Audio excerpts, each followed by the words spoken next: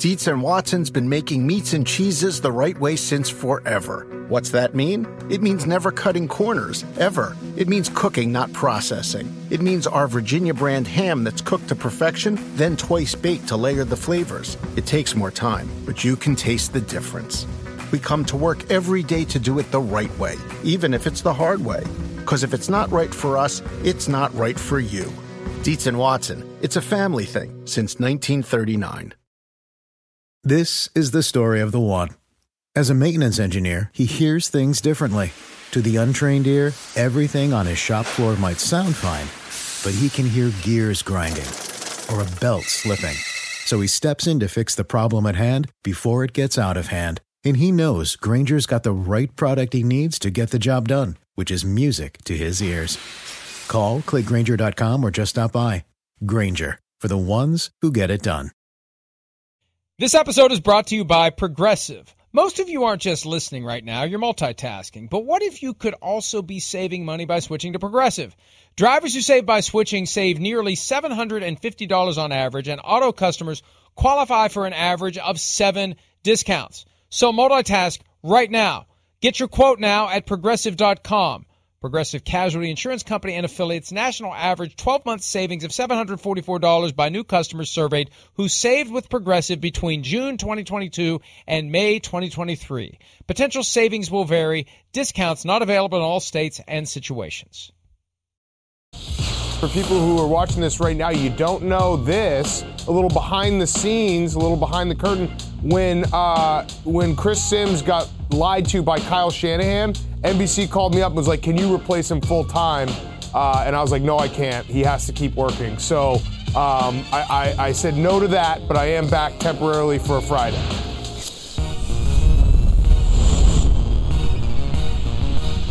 Big Cat stirring it up on Friday, peeling back the curtain, revealing the secret conversations that transpired in the aftermath of the 2021 draft.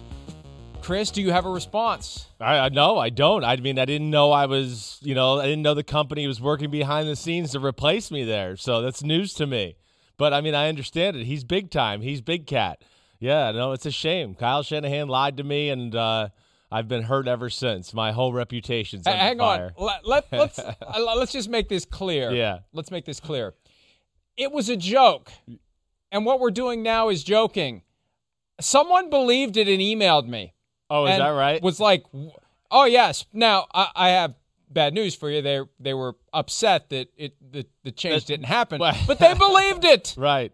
They believed it, and I tried to tell the guy, it was a joke. It was a bit. And he was like, sure it was. Well, he was probably one of those try. guys that was still like, he listens to Big Cat for hard-hitting football knowledge, like Blake Bortles is a top 3 QB. He's probably one of those fans, so that's probably why he wants Big Cat there. Yeah, it makes sense. Idiots follow idiots. Or one of those fans that thinks your fair and honest criticism of Tom Brady flows solely from the fact that you're jealous. Oh, that's right. Jealous. Well, you're get ready. Jealous. Get ready. Why Number are you so 10 jealous? is coming in today. That's right. Why are Number you so 10. jealous? That's right. Yeah, why am I so jealous? Did you have a good Father's Day though? On a good note? Yeah, I had a great Father's Day, and I was concerned, since we're peeling back the curtain, and this isn't a joke, I usually blow into the studio. Well, I mean, I'm always here. I never leave. Technically, I'm always at work. Yes, you are. So it's not like I can ever be late. I'm just in a different room of the house if for some reason I didn't make it before 7 a.m. Eastern. But usually, I get up here 5 minutes before airtime. I know everything's good to go. Technologically, everything's fine. We rarely, if ever, have a problem. Of course, we will tomorrow now. And I put my makeup on. But when I cross the plane of the camera, I see the return monitor, and you're there. Yeah, right. And you got your big old brush out, and you're getting the 6 head ready to go. Yeah. Yeah. And today I came up, and there's no Chris. Oh, you got a little nervous? And it's like 4 minutes till 7. And I'm thinking, well, given the fact, and I can find the text messages, I don't want to read them word for word. Given the fact that you were harassing me at 5 o'clock yesterday for already lagging behind you when it came to the ingestion of intoxicating substances, right. I was concerned that you were passed out somewhere on the Sims property and you weren't showing up today. I was concerned it was going to be just me for 2 hours. No, I was here. So I was in the seat too, but the camera, and I don't know what went on in the studio yesterday, was pointed in a different direction. So it wasn't pointed at the seat. I think even our director, Kristen, didn't know I was here either. But I mean, full transparency. It's Sunday, Father's Day. Now, Sunday, I usually don't ever have a drink or pour a drink or do anything like that. But it's Father's Day. The U.S. Open was on. Yeah, I decided to enjoy myself and indulge myself a little bit. So that meant, at some point I'm going to text you a few crazy text messages and see where you're at in life. So I was a little disappointed, but it sounds like you caught up a little as the day went on. I did, but here's the thing. I'm very responsible, especially on the nights when I know I have to get up. Yeah. And be right. Semi-coherent. Yeah. I know that the bar is generally low, but the other side of that is it's hard enough for me to make sense without being hungover, without being still drunk, as the case may be. So moderation. Yes. On everything. I was careful with the food. We had some great food last night. I was very careful with that.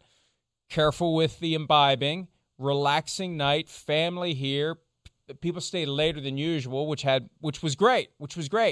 Usually it's just a moment like between 9 and 9:30, everybody clears out. Right. Everybody stayed later last night. We had a good time, and I got my 5 hours of sleep. Yeah, you don't look tired. Which is now standard. I get 5 hours at night and an hour in the afternoon. And I hope that counts, because I see all these articles about the health benefits of getting enough sleep and the detriments of not getting enough sleep. Right. It's like, well, I get 5 hours a night, but does that extra hour in the afternoon count? I think it does. I hope I'm at 6, not 5. It definitely does, old timer. You just keep taking that nap. It's good for you. Just keep doing it. You'll be good. Yeah.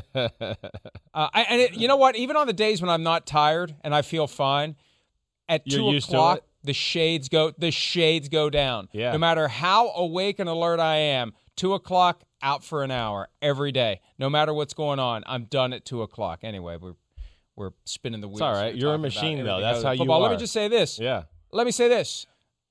Programming note, and I've gotten questions about this as well. When does the hiatus start this year? And I can't tell whether people are anxious for it or whether they don't want it to happen. It's a mixed bag. Right. What in the hell are you guys going to get the hell off the air for a few weeks? This is the last week until we meet again in training camp. And because of the Olympics, we'll be back a little bit later than usual. And again, some of you may be happy about that. Some of you may be chagrined by that. Regardless, we're off after this week until after the Olympics, which wrap up in early August. So we get a little bit more of a break than usual. Yeah. Which, I don't know. Am I complaining about it? I don't know. We'll see how I feel. Usually what happens is the moment we start our break, I miss the show. Like one weekend without the show, like every weekend without the show, and I'm ready to do it again. I guarantee you next Monday I'll be wide awake at 6 a.m. ready to go. I will not be. I will be ready to check out for a little while. But like towards the end of the break, definitely like starting to get antsy, where you're like, okay, let's maybe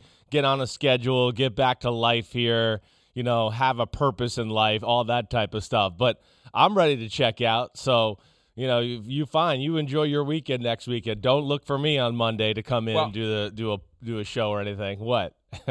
and it just occurred to me, I will be up at 6 o'clock next Monday morning because next Monday is my annual physical. See, that's how this works. When you do this show every day for 10, 11 months, all the crap that you otherwise would fill into your normal life, that's your reward in your downtime. I've got physical next Monday, and then 3 days later, I got a wisdom tooth that's coming out. Oh, Did I tell you wow. about that? No, but I got thanks. I got one wisdom tooth, just one. I got 3. I don't know where the 4th one is. 4th one was never there. I got 3 wisdom teeth. One came in 30 years ago, perfectly fine. Other one came in 20 years ago, a little askew, but it's there and I can floss it and brush it and take care of it, so it's fine. Last summer, This other one, the last one. Is this normal its for way them to from come my in this brain. late? Like, is it normal? I don't. What are you, I a don't vampire? know. You're still growing teeth? I What don't are know. You're 65 I'm still growing or 56, whatever the hell you are. Oh, come on. Yeah, give me 9 more years, please. But I got this damn tooth. It's like it's and it hurts. And it's been infected and now I got a water pick and I got all this stuff to take care of it. And I went to the oral surgeon. I was hoping to talk him out because I really don't want to do it. I don't want to go under and have him in my mouth, like ripping the gums open and pulling a tooth. I really don't want to do it. I'm really dreading it. Yeah. But he looked at it and he's like, he looked at it, he's like, yeah, that's got to go. He's like, I know you don't want to do it, but that's got to go. You can keep the other 2. This one's got to go. Yeah, so well, that's next Thursday. Yeah, great. Forward Great to that. start to your vacation. Way to go. I mean, that's smart. Sounds fun. Yeah, doctor's visit Monday, pull your tooth Thursday. I mean, yeah, so it's days off, but it's really not a day off. It's torture. Do you have your wisdom teeth? I do. I think I have one left, but I had one pulled out a few years ago that, it got chipped real bad. But I'm not a vampire. I don't know if I'm going to continue to grow them as I get older. That's a new one to me. So we'll see where this goes. Now, I don't know whether is or that not real? Can we put that? Maybe one, we should put that on a Twitter question. Is it normal to keep growing teeth when you're 55? Is that normal? you don't grow them. No, they're there. They pop out. They're Okay, in your head. I get it. They just make their way out. Right. I remember getting my first X-ray. You know when they do the X-ray of the whole picture, like when I was 18, and I saw there were 3 extra teeth that were buried, and there was a spot. Where is it? Down here where there just isn't one. So they've always been there. They just took their sweet time emerging. Right. 30 years ago for one, 20 years ago for the other, and then last year, that's when Sparky decides. I don't know anybody that's had that. So it's interesting, actually. It explains a lot about you, maybe. Maybe there's some other things. Why? Maybe there's some other things stuck in your brain and your skull that haven't come out yet. Who knows? But, I haven't heard of that one. That's a new one for me. No, it's a new one for me because I really haven't paid attention to others' experiences. Although 3 years ago, my son had all 4 of his taken out, and it was nothing. And the younger you do it, the easier it is. That's the other thing I've learned thanks to Google. The older you are, the more the teeth get like locked connected in there, to bone and stuff, and it's a little more difficult. Oh, so man. So it sounds like you'll be in a lot of pain next weekend and stuff. Maybe we can cancel hiatus. Yes, and more miserable than usual, but I'll have reason to be miserable. All right, I filibustered through the first 10 minutes because, frankly, I didn't take a close look at the outline last night because it was Father's Day. I really don't want to talk about the Bears again. I'm dreading talking about the Bears. We talk about the Bears all the time, but I guess we're talking about the Bears. This is one of the rare occasions where I've objected strenuously objected to the rundown, and I guess I should have noticed last night. And I'm said shocked about it last night. Pull back the curtain. Usually when you object strenuously, it means it's going to be a 10-minute text session on you totally just changing the show and telling Pete, Demolitolitis, and Matt to shove it and come up with something new. I guess I just kind of glossed over it because last night's big debate was which way do we go with the draft. And I put my phone down for a minute, and I pick it up, and there's like 10 more messages on the text chain about the draft. It's like, come on, guys, let's just figure this out. And I think that caused the primary outline to get buried by the new texts, and I hadn't noticed that we're talking about the Bears again today. I mean, it's okay, though. Pete didn't produce the show on Friday when we talked about the Bears for 20 minutes. Oh, wait, Pete did produce the show on Friday when we talked about the Bears for 20 minutes. So maybe this is just Pete's outline. Oh, now Pete's saying we got to get your take on it. This is a 3-day weekend topic. Where's the hammock? Time for the hammock and the pina colada and things that happened. I while wish. Chris Don't had his tease me weekend. like that, please. All right, don't. Let's get to it. Nope.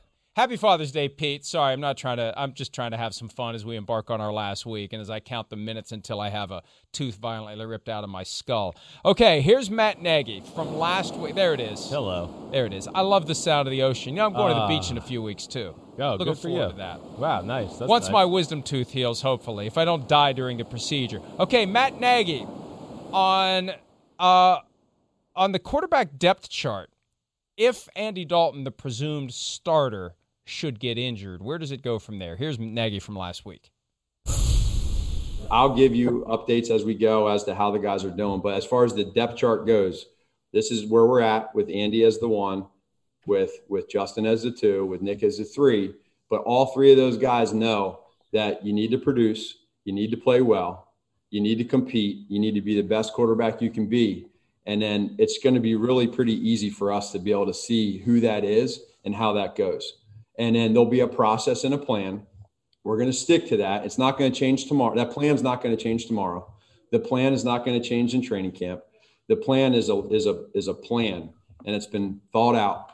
And so as we go, I'm just taking some time on this question because I think, this could go every day. And I just want you to know that's kind of, as we go here, where I'm at, and so depth chart wise. Yep. But to go back to your original question, Hub, if that was the case, yes, then Justin would be our starter.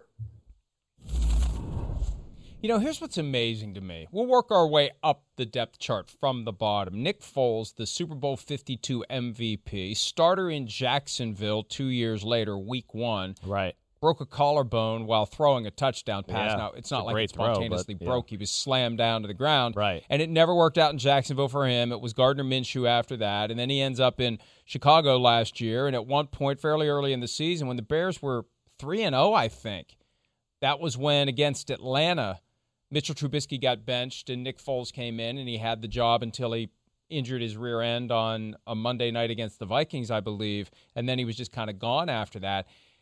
He's got a $4 million fully guaranteed salary this year. He's got $1 million of his $4 million next year that's guaranteed. I think the Bears would love to trade him. I mean, he is mired at the bottom of the depth chart. It's stunning to think that the guy who was the Super Bowl 52 MVP is just a forgotten man in Chicago. Where do you think he's going to end up? There's chatter about the Jets, and they don't have a veteran behind Zach Wilson. There's been talk maybe he ends up back in Philadelphia. I don't know that that's good for anybody at this point, but where do you think he ends up? Well, I think it makes sense. To look at a team like the Jets would make a lot of sense for me. Like Nick Foles starting has gone by the wayside. I mean, that's the one thing. I think that's why the Bears have made it pretty plain that, hey, he's number 3. We know what he is. We know what he's done here. He gives the fans no excitement. I don't think there's any chatter about him in the locker room like, oh, Nick Foles, so he doesn't bring any juice to the football team. He kind of is what he is at this point, which is a really awesome backup quarterback. But I think I think it is that type of scenario with Nick Foles where, yeah, maybe a younger quarterback or, again, a team that might be in the Super Bowl window and feel like, hey, again, we don't want to lose a quarterback and then have a backup that's not worthy and we just totally fall apart. So that's, to me, the teams that are going to be interested in, as far as which ones specifically those are. You look at the list right here, right now. I mean, I guess, out of the playoff teams, there's not ones that jump out to me a whole lot, Mike. There really isn't.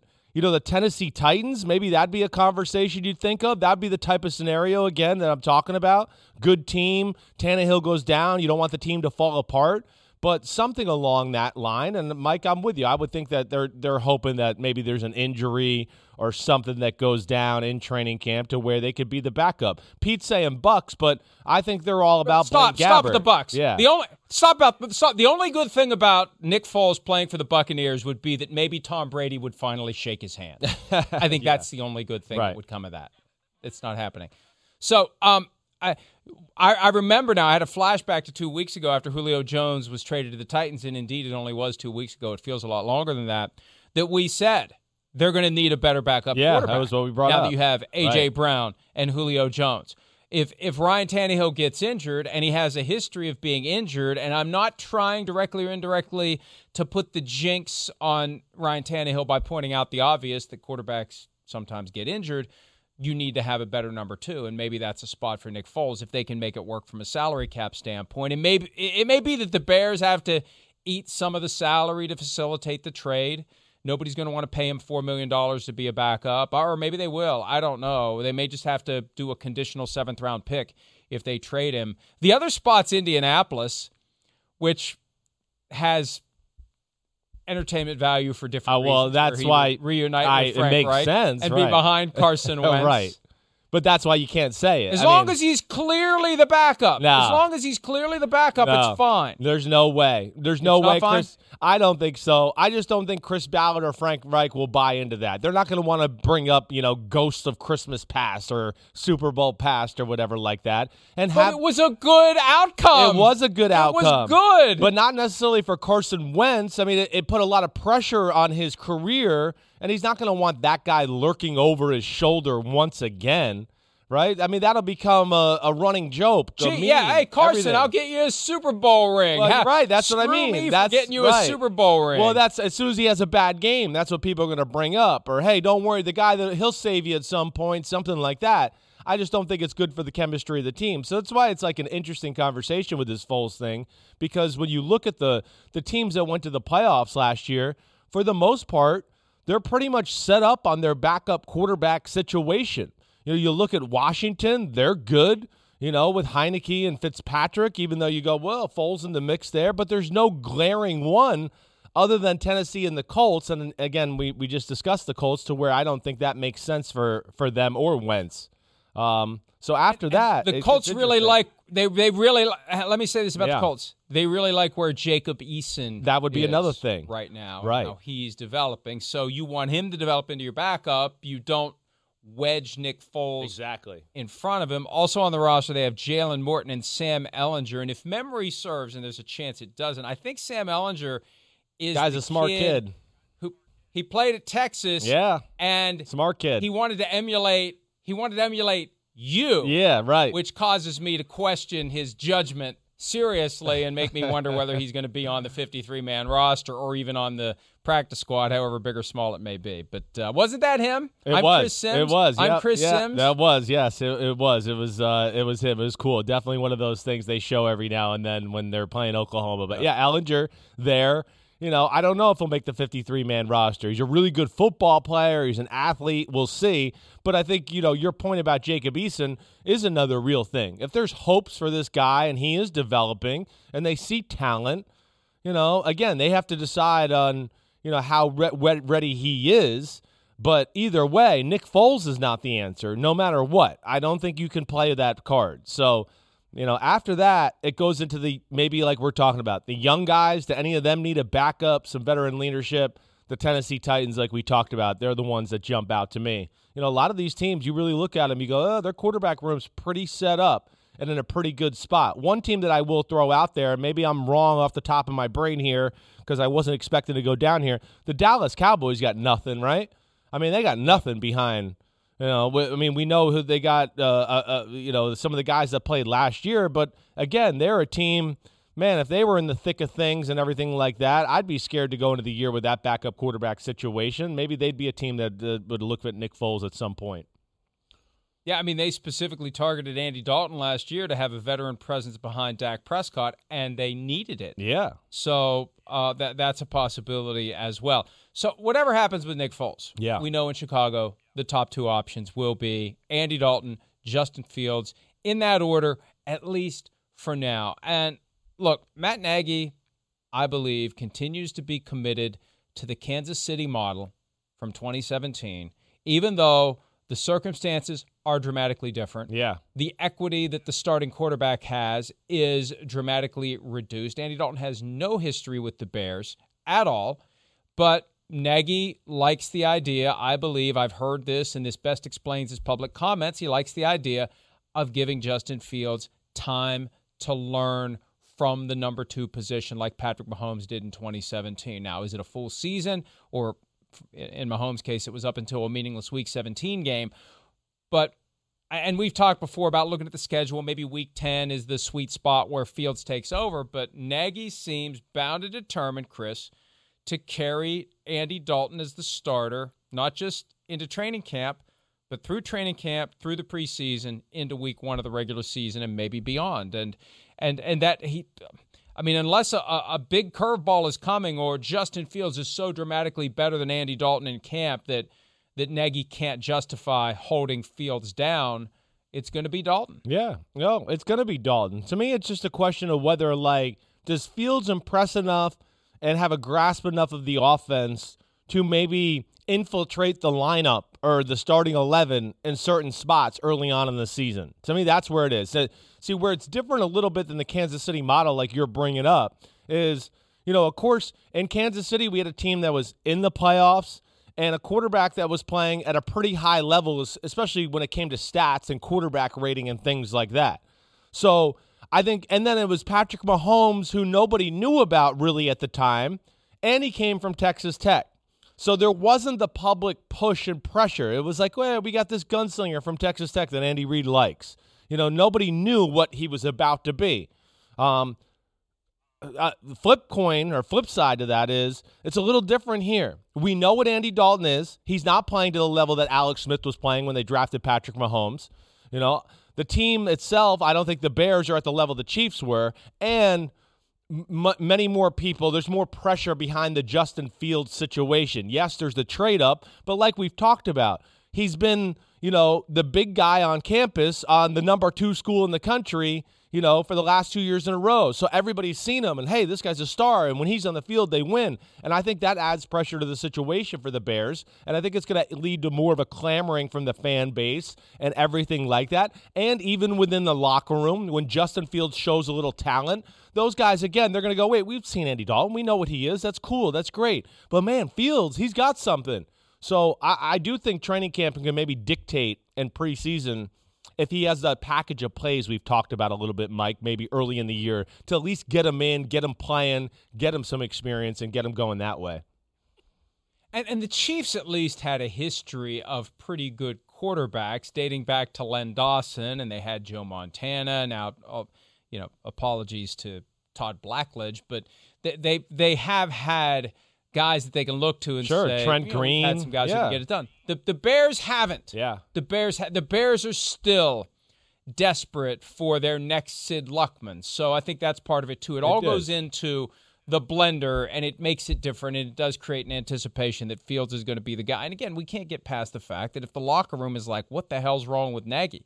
Why isn't he going with Fields? I think that moves the needle that way as well. It's like Russell Wilson in 2012. People say it was brave for Pete Carroll to go with Wilson over Matt Flynn after they gave Matt Flynn all that money. No, the brave thing would have been to go with Flynn because everyone knew that Wilson was the guy. It was the easy decision for Carroll to make. Here's Fields talking about his own personal timeline, and listen carefully to what he says about help that he's gotten from Andy Dalton.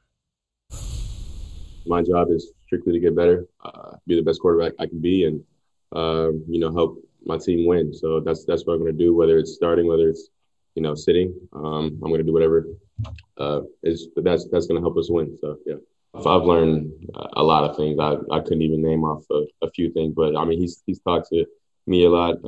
I actually went to dinner with him and his wife, so we talked a lot there, and kind of just his background and stuff like that, their story, but. I mean, Andy and Nick, they've been awesome to me, probably bigger than you guys even know. I mean, Andy's completely taken me under his wing. Any question that I have for him, he's going to answer. And then even when I'm throwing, I think there was one day out after OTAs, I was throwing extra after practice, and he stayed out there specifically just to, see maybe what I was doing wrong, and he was just trying to help me out. So, I mean, he's been a huge help for sure. Chris, I got to give you credit. Maybe this is the influence that I've had on you in a negative way, but you spotted what was embedded in that last part. The idea that Andy Dalton was spotting things that Justin Fields was doing wrong. I don't know that that's helped, Justin. Maybe a little passive-aggressive, hey, kid, you got a lot to learn. And, hey, kid, maybe you got some stuff in your throwing motion that's a little funky. Like, just look for a picture of Justin Fields throwing the ball. That elbow is aiming sky high, and that's something you've had concerns about for a while. Right. Yeah, it definitely is. I mean, hey, first off, Justin Fields, he's talented. I want to make this clear, Mike, just because I think people think I'm a hater on him, and I'm not. I'm rooting for him. You can see there, handles himself the right way. Got a good way about him. There's no doubt. It's cool that Andy Dalton's doing that. It really is. Andy Dalton showing like his maturity and he's comfortable where he is in life in the NFL and everything like that. That he's willing to take a guy like that underneath his wing like that to a degree. But yeah, I mean, again, that does worry me. And you're right. Like any picture you bring up with Justin Fields, and I have people all the time try to send me pictures of other quarterbacks and go, "Oh, look, his elbow's up." And I go, "Yeah, but they got to that position in a different way." And that's where it's different. It's not start from the elbow and do those things, but nonetheless, it caught my attention. Yeah, because there has to be that concern, or at least that work going on behind the scenes with Justin Fields to clean that up. Well, listen, I'm not like a know-it-all, but I mean, anybody you talk to in football had a little concern about Justin Fields' motion and his mechanics and throwing. So that has to be worked on. Andy Dalton is pretty consistent, not going to wow you with everything he does throwing the football, but he does have pretty good mechanics, never been like totally inaccurate, has control of the football. I'm sure he can point him in the right direction and give him a few things to think about. It's just going to be, can they beat these things out of him, these bad habits? And I doubt they can do that by the start of like this season. But if he continues to work on it, maybe by year 2, it can be gone by the wayside and he can kind of readjust his motion altogether. And I still continue to wonder whether or not changes can be made. Yeah. To something that a guy has been doing his whole life. I remember that Tim Tebow, that was the first time in the 20 years, and it was about 10 years ago that I've been doing this for a living, that it crystallized. You got a guy who's obsessed with changing his throwing motion because his prior motion, and it was different because his took too long for the ball to get out. Fields can still whip it. Yes, he can. It's just that elbow, as you've said, it messes up accuracy because right. You're working through it, and it's not smooth, it's not efficient.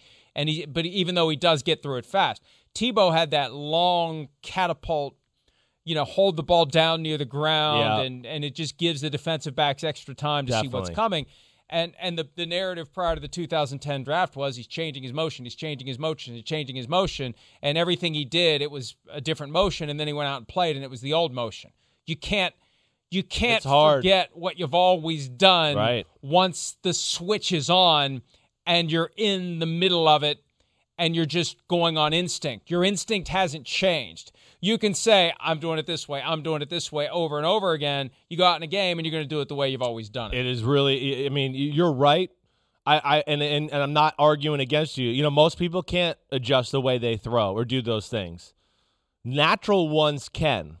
People who are naturally gifted throwers, they can tweak and change the motion over time. Justin Fields, I do think, has enough natural aspect to break some of these habits. But it's one of those things, Mike, like you're talking about here, just to hammer home that point. This is something, hey, this is what the Sims family does. We worked with a lot of quarterbacks, college, NFL, high school, whatever. And when a guy really has a technical flaw, usually my father is going to say something like, hey, when the season's over, you need to kind of come see us like within the first 2 weeks. It can't be like we're going to start diving into this to May. We got to start like in January, and we're going to have to get the new mechanics and techniques down, and we're going to have to get 10 to 15,000 reps doing it because that's the only way you're going to beat it into your brain to make it second nature to where it doesn't go revert back to the old motion to like you're talking about, Mike, because that's what does happen. And that's where, it's going to be critical. So I don't know how much he can change right now. He can tweak and stay on some things, but, hopefully after the offseason, he can work on it even more and continue to grow and kind of clean up some of these issues we talk about. We're going to shift gears now to the Green Bay Packers. And look, I think Aaron Rodgers is going to show up. And I think Aaron Rodgers has told Matt LaFleur he's going to show up. And I'm going to explain why to you here in a second. But we get accused all the time of having clickbait. And look, first of all, for those of you who don't understand how the business works of internet traffic, people have to click on something in order to advance the interests of the business. And every headline is bait. I think the pejorative sense of clickbait is when someone gives you a headline and the story doesn't back it up. And we've seen ads like that all the time. And it's obvious that it is bait. That they're deliberately misstating in the headline what you're going to get when you click on it. And we try to never do that. And I always try to be on the lookout for it. I'm not going to name names here, but I was seeing headlines over the weekend that Matt LaFleur has told Jordan Love to prepare as if he's the starter. Okay? Yeah, that's wrong. Yes, that's true. Yeah. But the broader context is this, and Right. here's what he said to reporters last week. It's the same message it's been all the time. You're only one play away, so you always have to prepare like you're the starter. Yes, you're the backup. Prepare like you're the starter. Not prepare like you're the starter because Aaron's not coming. Prepare like you're the starter because you're the number 2. And frankly, Chris, and here's why I bring this up. They asked LaFleur, and it's kind of a naive question, like, why do you have so many quarterbacks if Jordan Love got all the reps with the first team? Well, you do individual drills. You got a bunch of guys you're throwing passes to. You need arms there to throw. So they got 4 quarterbacks at OTAs, or had. It's over now. And they got Aaron Rodgers. They got 5 on the roster. And at one point, here's what LaFleur said. Here it is. As we get closer to training camp and, things could become a little bit more clear for us, we potentially could make an adjustment there as it relates to the other quarterbacks. That was the moment I thought he knows Aaron Rodgers is going to be there. Aaron Rodgers, how can you not let your head coach know what you're planning to do? Right. Your coach has reason to know. I think Rodgers will let him know he's going to be there, and I think LaFleur is already thinking which of these guys, Blake Bortles, Jake Dolegala, which of these guys are going to be told, hit the road, Jack, because daddy's coming home, and LaFleur knows it. That's right. what I believe. That's right. You know who your daddy is. It's Aaron Rodgers. I like that. But no, you're right. I mean, they signed quarterbacks because of what you're talking about. 1, arms, 2, more options to figure out if Aaron Rodgers doesn't come back, what gives us our best, 3 quarterbacks in a room, whatever. They want to give themselves that availability that way. But I'm with you, Mike, in the fact that, first off, like we've been saying from the get-go, there is no issue between Aaron Rodgers and the coaches. So the coaches, I would believe, and Matt LaFleur and Rodgers, from anybody you talk to, seem like they have a really good relationship. It's very open. I would agree with you that he's let LaFleur know that, like, yeah, I'm going to be there, blah, blah, blah. He's probably even told them, I'm going to continue to give the front office and stuff hard time. He probably has. LaFleur probably knows that. Who knows? If the relationship's good enough, he does.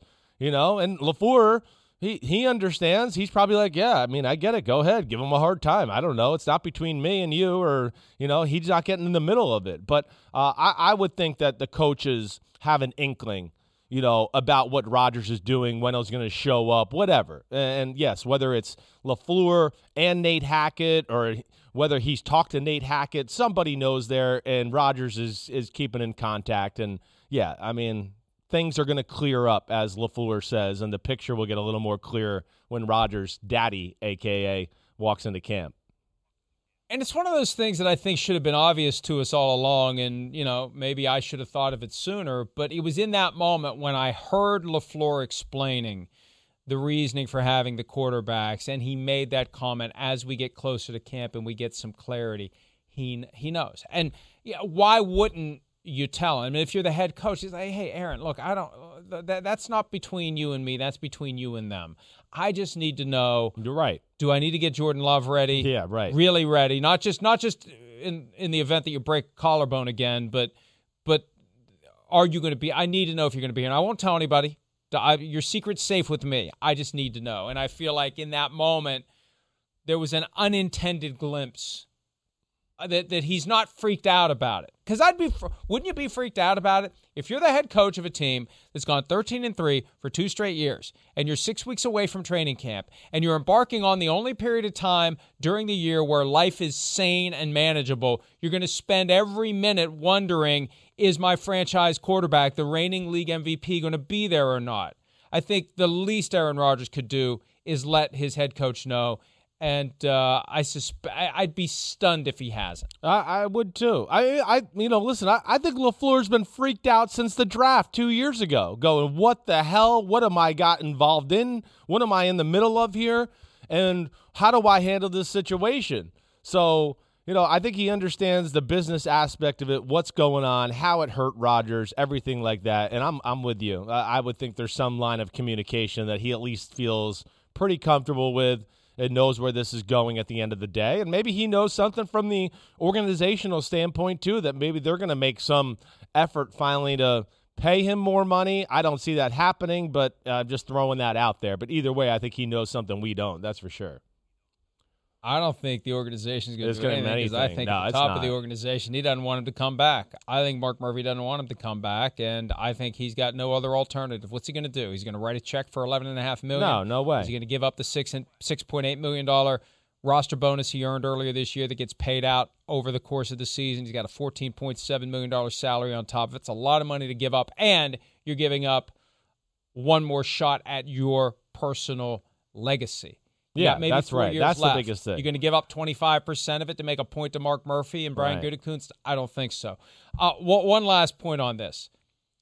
I don't know if you saw this over the weekend, but Aaron Rodgers has paid for his Green Bay Country Club membership through the end of the year. And look, how much can it be? That's my reaction. It'd be great to say, oh, that shows he's coming back, or maybe he's just trolling Mark Murphy by doing it. How much can it be? This is, like when I remember when I was a kid, my dad would sit on the couch and he always wore slacks. And the pockets of those slacks were very conducive to coins rolling out. So he'd sit in the couch and coins would roll out. And from my perspective, hey, baby, it's fair game. It's buried treasure. I mean, whatever it costs for Aaron Rodgers to extend his membership at the Green Bay Country Club through the end of the season is less to him than whatever quarters and dimes rolled out of Dad's pockets into the couch. It's nothing. It's peanuts. It's far less meaningful than the $10,000 that Randy Moss had to pay for rubbing his butt against the goalpost. So I don't think it means a damn thing. No, it means nothing. Rodgers is smart enough, too, to maybe know to, renew that, to make public perception kind of just quiet down about the whole issue. Who knows? He might not even know in general. I mean, he might have people like Aaron Rodgers might have an assistant. Nothing intentional about it. Right. Exactly. You don't think so? He has an assistant where they got something that said, hey, I got to pay this to roll over your membership and keep going. And they just paid it.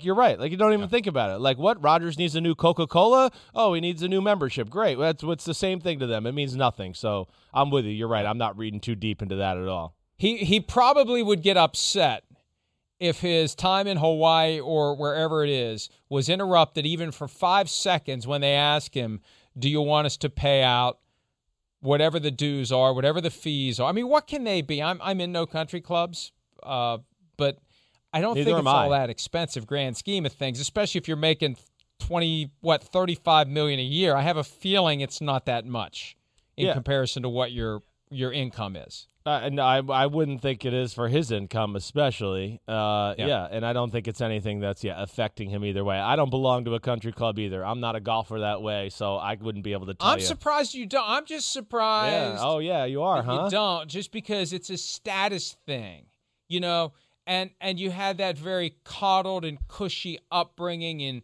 live in Greenwich. I'm just surprised. Right. I wonder how many people just are in a country club just so they can say they're in a country club, even if they never go to the country club. I thought that's what a lot of it was. Yeah, no, not for me. Sorry. This is nitty-gritty, tough stuff over here, okay? I don't mess with that country club stuff over here. I don't mess with it. I'll be because you're a vampire. I don't know why. No, why? no. Where I grew up, they didn't want the Italians in the country club. So, sure. Your country club. That's my attitude for my entire life. I hear that. Hey, fine. I'll join in on that. You want to do it together? I'll do it too. Yeah. Okay. You're right. I was watching. What was I watching? I was watching. Hey, you're Cheers. Too Italian Cheers, for this Cheers country club. Peacock. Get out of here. And Carla did that, so I guess it's still an acceptable gesture. Well, I always want to say the words that go with that too. Now that I got money, you ain't getting my dues, baby. I'm staying home. I got my own pool. I don't need yours. All right, let's take a break. Looks like Baker Mayfield is going to have a healthy Odell Beckham Jr. this year. Is that a good thing or not? We'll discuss that next on PFT Live.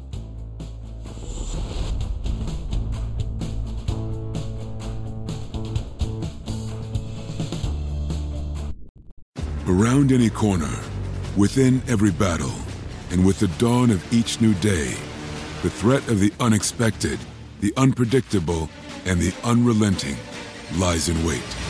But Marines will always be there.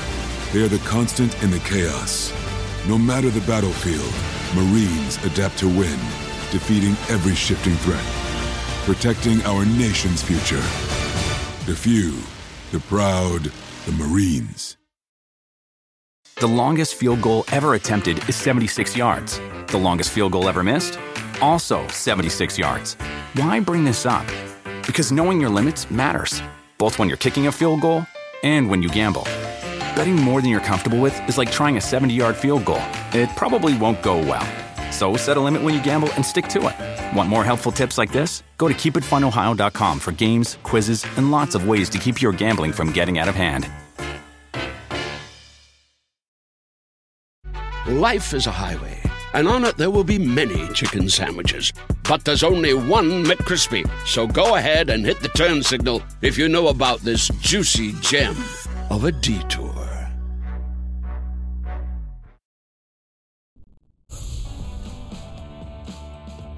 $2020 with and without Odell Beckham Jr. in Cleveland. 5 games with, 11 games without.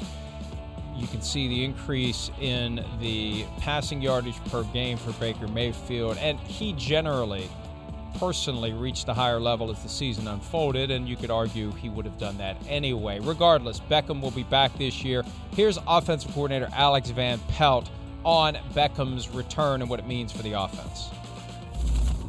Anytime you have a great X, you see a lot of coverage roll to that player.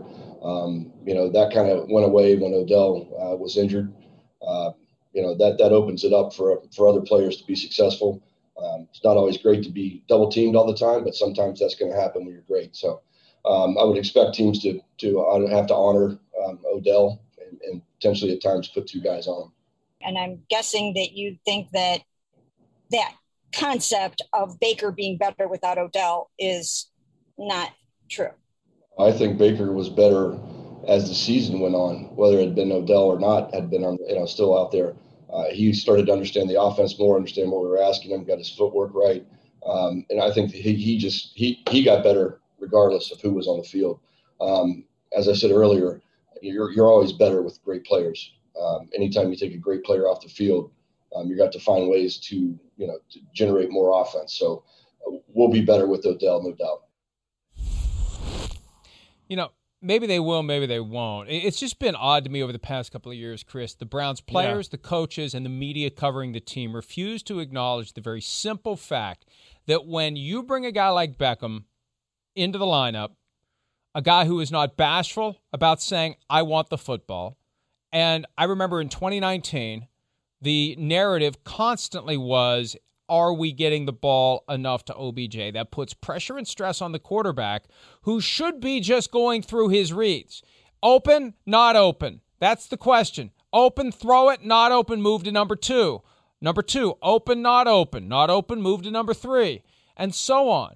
But when you've got a guy who's got a very strong personality, and he's got that history of being kind of the center of attention and very emotional. And he believes, in his mind, the more I get the ball, the more likely we are to win. The less I get the ball, the less likely we are to win.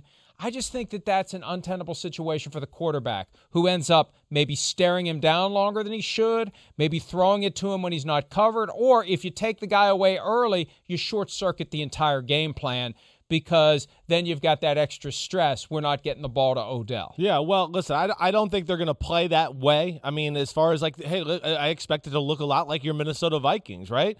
It's run the ball. It's Justin Jefferson. It's Thielen. Their guys are going to be interchangeable in the routes. We don't know if Thielen's going deep or across the field. We don't know if Jefferson's going deep or across the field. They do the same things. I think that could be the beauty of the offense altogether. And, hey, I hear you. At base level, the optics all point to, man, something's not right there with the situation. But I think, if we look at the broader context, and listen, there is reason to be concerned. I hear what you're saying. But, okay, year one, Odell with the Browns. Hey, the Browns were a total – they were all over the place. We've talked about that. They were dysfunctional. Baker wasn't as good. The offense wasn't as good. The defense was bad. Freddie Kitchens was learning on the fly, all of those things. So I do think Baker felt the pressure a little bit in year one. And year two, I don't know if he necessarily felt the pressure. I don't think it was, but it was like, hey, wait, we're learning a new offense. We got to get things figured out and do things that way. We saw moments of special from Odell last year. We did. I mean, listen, they don't win the Dallas Cowboy game if it isn't for Odell Beckham Jr.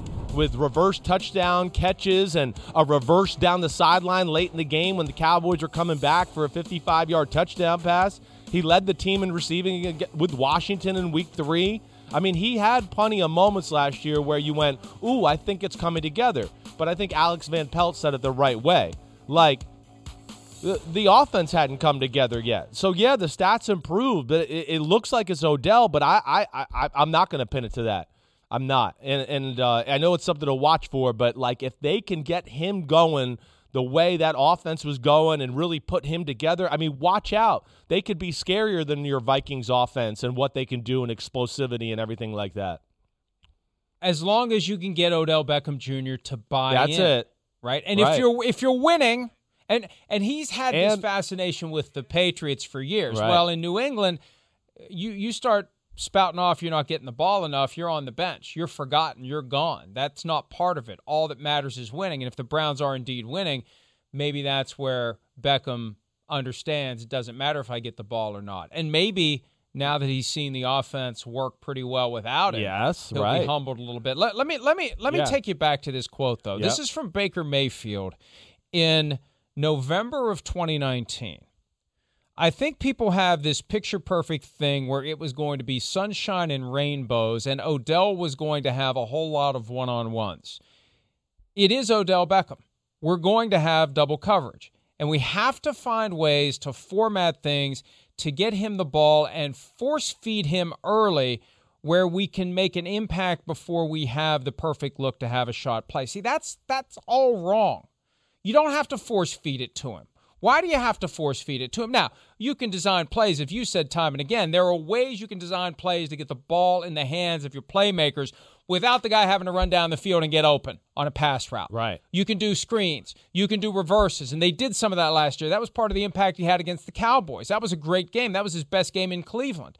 But that's one thing. Get him the ball, but don't force it to him.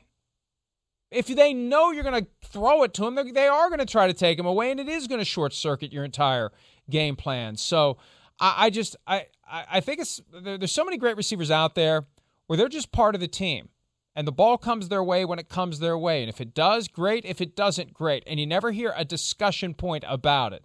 The fact that it's been a discussion point for the Browns in and of itself tells me that there has been dysfunction. Now, will it linger into 2021? We'll see. But Odell Beckham Jr. just needs to be a piece of the machine. He cannot be the centerpiece of the offense. He cannot be the guy they have to force feed the ball to. And if it's anything other than that, it's potentially not going to work, Chris. That's what happened in 2019, and they need to get away from that in 2021. And I think they were in the process of it last year. I think that's the big thing, right? Like, I think you're laying it out the right way. I think 100%.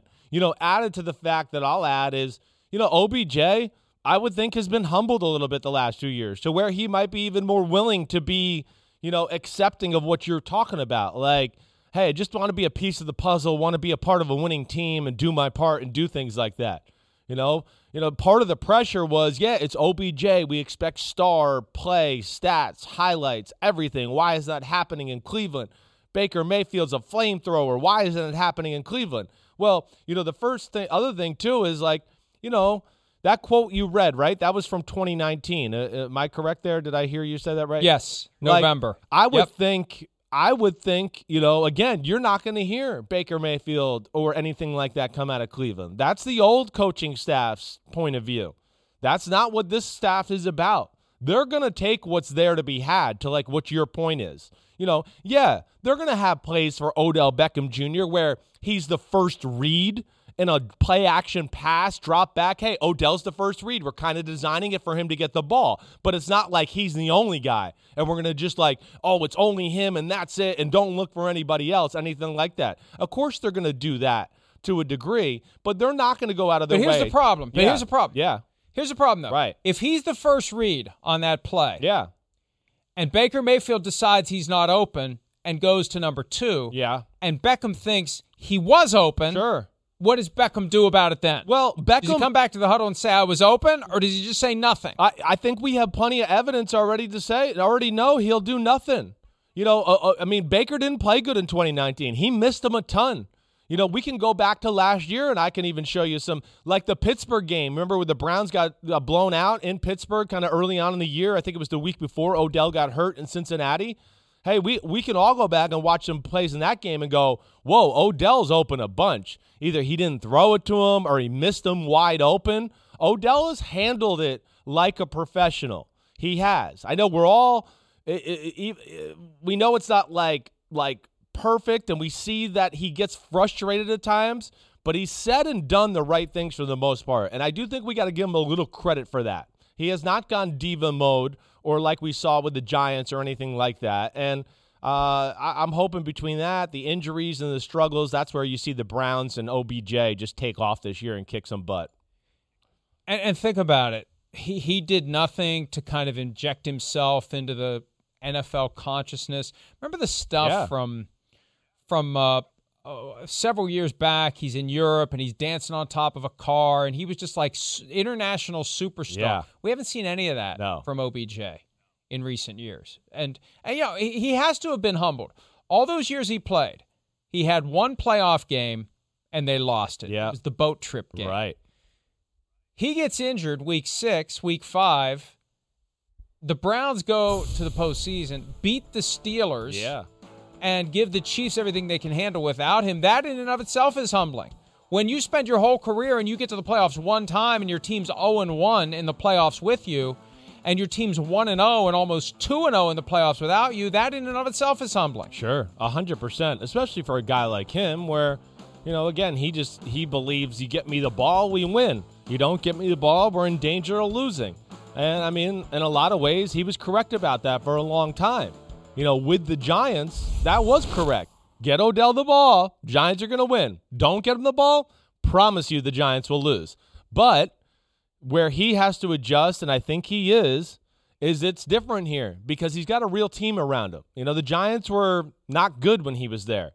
The Cleveland Browns have everything. Like we talked about last week, we went through position by position, and we came away going like, oh, it's kind of high up in the hierarchy in the NFL. If we rank offensive line, defensive line, receivers, all those type of things. So that's also probably an adjustment to him to a degree. But I think that him and Baker will come together this year. I'm going to be shocked if they don't finally strike it up and start making some special plays happen.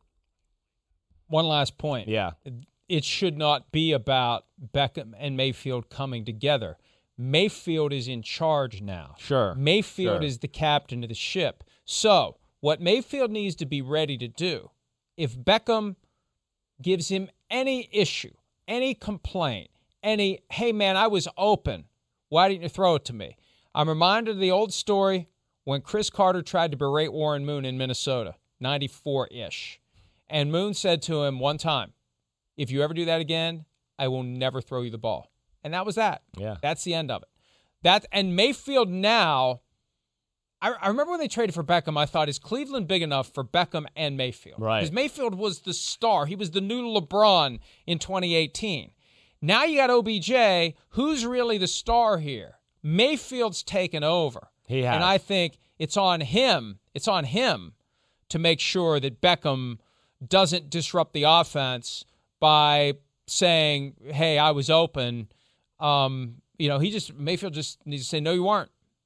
Sure. Or you need to be more open, or whatever the case may be, or just shut up. We're trying to win a game here. Whatever it may be, it's on Mayfield this year to take that leadership. I think he will. I think we saw that last year. I think Mayfield. I think he has handled himself the right way as well. I mean, yeah, there's been misconnections or times where they should have connected on the football field. They haven't. They feel the pressure of it. Both of them have handled things pretty well. But I do agree with you. Baker's in a different place now to where he should feel comfortable. There might have been a little bit of starstruck, wait, I got to get this guy the ball. I hope he likes me. That's natural for a quarterback to go through that. But now, you should be in a comfortable place with him personally and in the offense to where he doesn't think about who's at receiver in any spot I'm dropping back, and we're going to work the offense, and, hey, you're one-on-one, then I'll maybe play that matchup and figure it out from there. But that's why Cleveland's exciting, because that offense became pretty damn special at the end of the year, and now we got a guy coming back that we know has the type of talent to be one of the 5 best receivers in football, and just want to see if it all can come together as part of this great Cleveland experiment we're talking about.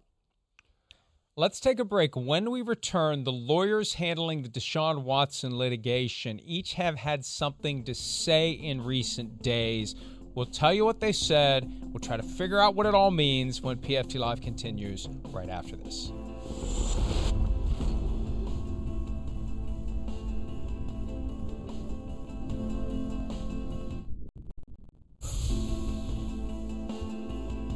Okay, so Deshaun Watson's case had a lot of back and forth publicly from the lawyers involved, and that was early on. Then everything got quiet, and it got quiet because they were talking about a potential settlement. Then the potential settlement fell apart on the issue of whether and to what extent the settlement amounts and other facts would be regarded as confidential. There was a dust-up then, and then it got quiet again. And it's been very quiet up until the past few days, which makes me think that there's still a chance the dam will break. There's still a chance that one side or the other is going to bend on the issue of confidentiality, or they can find a compromise on the issue of confidentiality. Out of the blue last week, Tony Buzbee, who represents the 22 women who have sued Deshaun Watson for misconduct during massage therapy sessions, Buzbee came out and said there isn't a settlement and there isn't going to be one anytime soon. Now, my read on it, based on the time I spent practicing law and my knowledge and understanding and following of this case and the unique personality that is Tony Buzbee, I think he's feeling some heat from his clients to get these wrapped up because they don't want to have to give depositions. They don't want this to hang around anymore. If my hunch is true that they have a general idea of what the settlement amounts will be and it got hung up on whether or not it was going to be confidential, you've got people who are thinking, what's the holdup? Yes. Why can't we get this done? This is just a paperwork I agreed thing. On the money. Why can't we get this done? Yeah. Right. If we have a rough understanding on the money, why is my money being held up? I'm ready to move on from this. The justice that I'm seeking through the civil justice system is the payment of money, and I'm satisfied with this. This gives me the justice that I think I deserve. Why isn't it done? And I feel like that statement from Buzbee would just an effort to rattle the cage a little bit on Rusty Hardin, who represents Deshaun Watson, to maybe get somebody to blink, somebody to bend, somebody to do something so they can wrap these cases up. Yeah, I wouldn't disagree with that. I mean, first off, I would think it's like Matt LaFleur told Jordan Love, like Tony Buzbee's got to be probably preparing for trial no matter what, right? That's going to be the tough thing to get ready for. And it's, adds to playing hardball and acting like, they're not ready or the deal's not ready yet, whatever that may be, posturing. But I will say this, the quote we have at the bottom to me is like the most shocking thing of this so far. With the NFL yet to interview Deshaun Watson, I don't know, am I crazy to think that why not? What's taken so long? Why hasn't that happened yet? To get teams answers and get the ball rolling on the availability or inavailability of Deshaun Watson, Mike? Inavailability is a Simsism, first of all, which gives us one for the day. Monday. You did flip coin earlier, and you corrected yourself before it could lock in. You didn't take your hand off the checker, so that one doesn't count. This but one inavailability does. Yes. I know what the NFL would say about this, and you're referring to Rusty Hardin's comment because he confirmed that settlement talks currently aren't happening. But he also told, I think it's KPRC in Houston, apologies if I got the letters out of order, KPRC was told by Hardin that the NFL is yet to interview Watson. The NFL would say, and they've said in the past, we wait until the end. We wait until we've talked to everyone else before we talk to the accused. And that's generally a good approach when it comes to investigating situations like this. However, there are differences when it comes to Deshaun Watson. First of all, they can talk to him as many times as they want. It's not one shot. You can talk to him and you can talk to him again later if you need to. And to the extent that there is a preliminary process premised on deciding whether or not to put Deshaun Watson on paid leave, the preliminary investigation that they do to come to that conclusion, you would assume would include talking to Deshaun Watson. The standard is very broad. Without criminal charges, he could still be placed on paid leave if the commissioner believes he may have committed the kind of misconduct that falls into certain specific categories. And this conduct, if it's true, that he did it, it falls into the category. So you interview him. You come away from the interview with a belief. He's telling the truth. He's not telling the truth. Which one is it?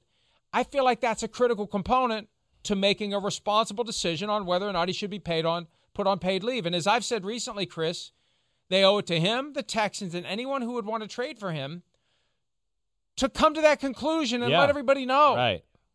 Right? Don't put people in limbo. Don't make anyone have to guess. Complete your preliminary investigation. Talk to Watson and decide yes or no, up or down, paid leave or no paid leave. And otherwise, it's an incomplete investigation that you're relying upon to make your decision as to whether or not he's going to be put on paid leave. So I think they should be talking to him now so they can decide whether or not to put him on paid leave. That's what jumped out to me. I mean, again, I'm no lawyer or have no history in that, but I mean, I'm glad to hear you say the same thing because that's as a fan, ex-quarterback, whatever. I mean, guy that got friends in the NFL. Yeah, I think there's a lot of people that their lives are being affected a little bit here by the Deshaun Watson situation. And, yeah, it's also good for the Shield to settle this in some sort of capacity to give everybody, the direction this is going or whatever. I mean, that's right now. I was surprised by that. That really jumped out to me, and I don't know where this is going to go, Mike, and I don't know how your gut feels about maybe something getting done here before training camp starts. Here's my cynical view. Yeah. My cynical view is that the NFL intentionally is creating ambiguity in the hopes that the cases settle. Because if the cases settle, the NFL has no decision to make at all other than what unpaid suspension, if any, will be imposed against Deshaun Watson. You never have to make the paid leave decision if the cases settle. Because if the cases settle, there's no prosecution, there's nothing there that would justify him being placed on paid leave. You just decide whether or not you suspend him the way you suspended Ben Roethlisberger. Right. Similar reasoning for suspending Roethlisberger would apply to Watson. But I think maybe the NFL is being deliberately vague here just as a way to give both sides, and specifically Watson, an incentive to resolve the case and just move on. That makes sense. They got 6 weeks to figure it out before the start of camp. It was last week Nick Caserio, the GM of the Texans, said as we get closer to camp, we'll make a good decision. There aren't many decisions to make. Trade him or keep him. That's the decision they need to make. We're going to take a break. When we return, we continue. Ambitious day today. We've got 3 more of the Chris Sims Top 40 Quarterback Countdown to discuss. We'll do 2 of them when PFT Live continues right after this. The longest field goal ever attempted is 76 yards. The longest field goal ever missed? Also 76 yards. Why bring this up? Because knowing your limits matters, both when you're kicking a field goal and when you gamble. Betting more than you're comfortable with is like trying a 70-yard field goal. It probably won't go well. So set a limit when you gamble and stick to it. Want more helpful tips like this? Go to keepitfunohio.com for games, quizzes, and lots of ways to keep your gambling from getting out of hand.